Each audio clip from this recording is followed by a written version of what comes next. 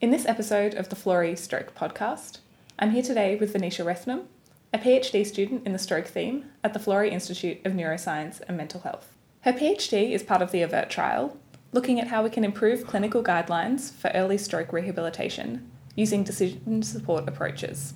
In today's episode, we'll discuss Venetia's recently published paper on a potentially better way to measure disability and dependence after stroke. I'm Tessa Marshall, and this is Scientists of Stroke by Florey Stroke.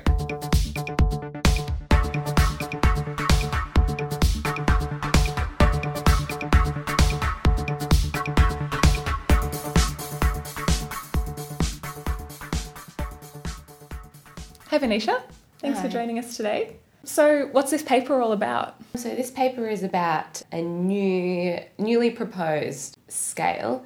So it's called the Utility Weighted Modified Rankin Scale, and this uses quality of life data to weight the individual categories of the MRS. So the MRS is a measure of global disability, and it is a primary outcome measure in lots of clinical trials. So it's a 7-point scale, 0 meaning you're back to normal after your stroke and 6 is death.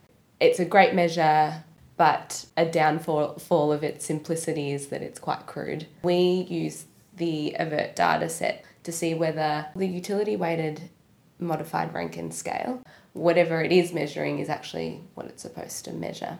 So the modified Rankin scale is a measure that we use especially in clinical trials to measure the level of disability of someone after a stroke. Yes. Is that right? Yes. So in the lower levels of the MRS, it's about, do they need walking assistance? Further on down the track, it's, are they living at home? Do they need assistance in activities of daily life? And so you're trying to improve this scale by taking into account quality of life. So this paper actually found that the utility weighted scale isn't as good as what it claims. We want to ensure that it's measuring the right thing. And from what we found using the AVERT data set, I wouldn't be comfortable saying that that's the case.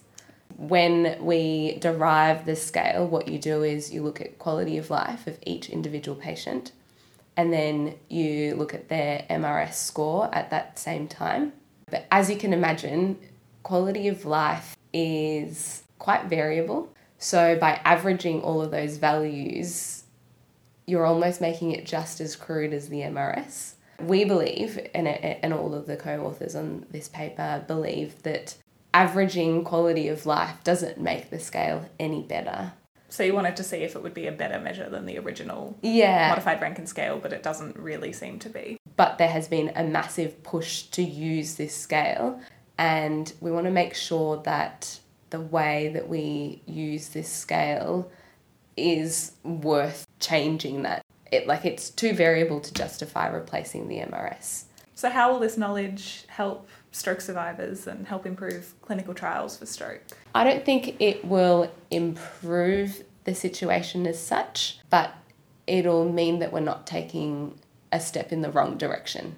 I think we should definitely still collect MRS data, and we should also collect quality of life data, and they should be analysed separately until we find a scale that is able to measure an outcome better than what the MRS can.